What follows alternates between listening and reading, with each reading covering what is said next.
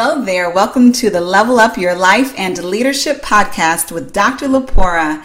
This is a journey for leaders and high achievers to reach your successful destinations. Before we get into today's podcast, I would like to share with you that this podcast is brought to you by Next Gen People, your source for stellar executive and leadership coaching, leadership and team development, as well as talent management and change management services.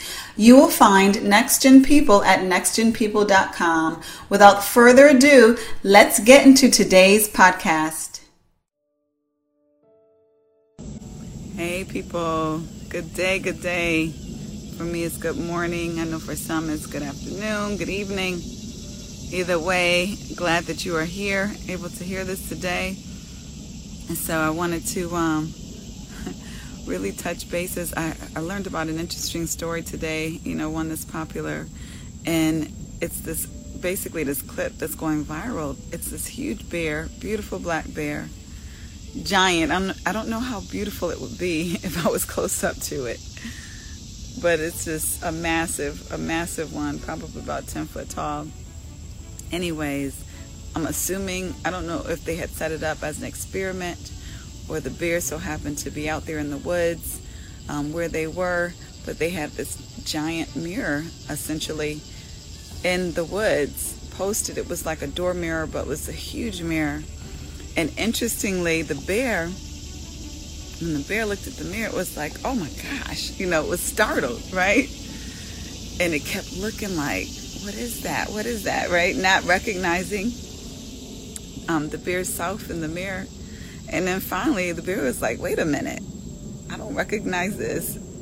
It's about to go down. So the bear just starts like pounding on the mirror until the point of obviously demolishment, because the mirror, of course, didn't stand a chance against this gigantic bear. And so the mirror was destroyed.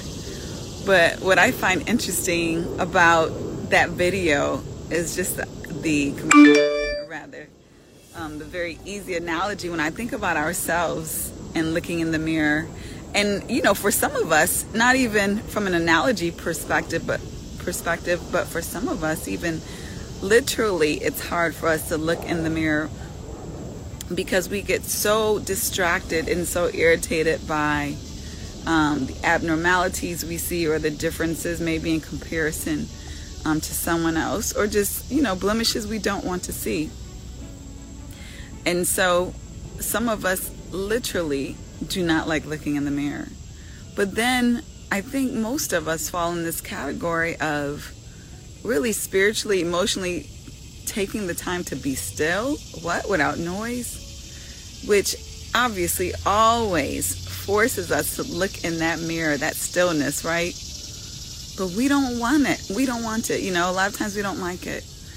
A lot of times when people first start meditating, it's very disturbing for them. The silence, the stillness, just literally is enough to drive you crazy, right? When you first start meditating. And we oftentimes, we blame it on the silence, or that we're bored, that we can't sit still. But a lot of times it's really our discomfort in that mirror that is always always showing and reflecting us in that still moment. And when we first start that stillness, that's when we see everything, and it comes fast, right? Like, we just see all of those internal blemishes that we don't want to see.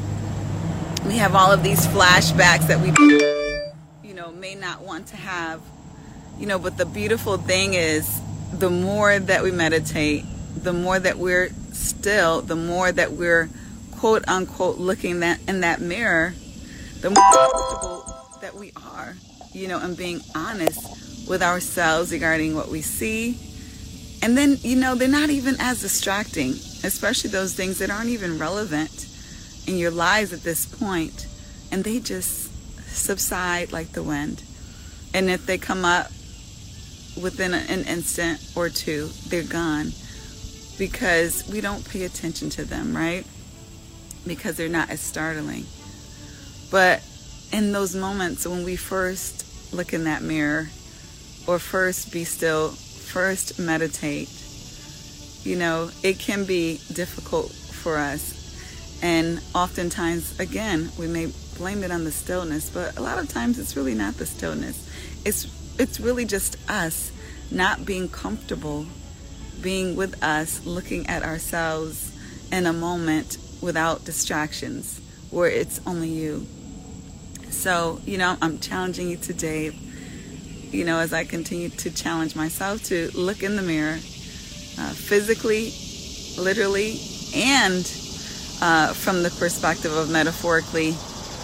Take that time to be still. Take that moment to not only look at yourself, but just see, you know, what God has to say to you. For me, at least, you know, meditation at first, it was all about me quieting down my energy, because I am a high energy person. So it was about creating some stillness, some slowness, you know, to just move slower, to smell the roses, to see those small beauties that I may overlook in my speed. And so that's what really meditation was all about. When I first started meditating, it was about calmness. And now I meditate a lot more, you know, usually daily when I meditate. It's really, I'm asking God, like, I really want to hear from you. Like, I want to know, you know, what do you have to say today? Because I know how loud the world can get, and how my surroundings can get. I can't speak for you, but my surroundings can get really loud. And so I want to create that space to hear from God. You know, it's not as long as I want it to be. You know, I meditate 10 minutes a day, but I get some golden nuggets, to say the least. A lot of times when I do, and I'm still able to reap those benefits from meditation, of the calmness, of the peace, but more importantly for me at this point in my life, I'm able to hear from God in ways that I otherwise wouldn't, whether it's things that He told me to do that I forgot to do, or things that I need to do today that will really be important in my life. So I definitely encourage you to don't be afraid, have courage to look in the mirror, and even go beyond that to discover, you know, perhaps what is behind that initial impression that you see. I pray that you all have a wonderful, a blessed day and weekend.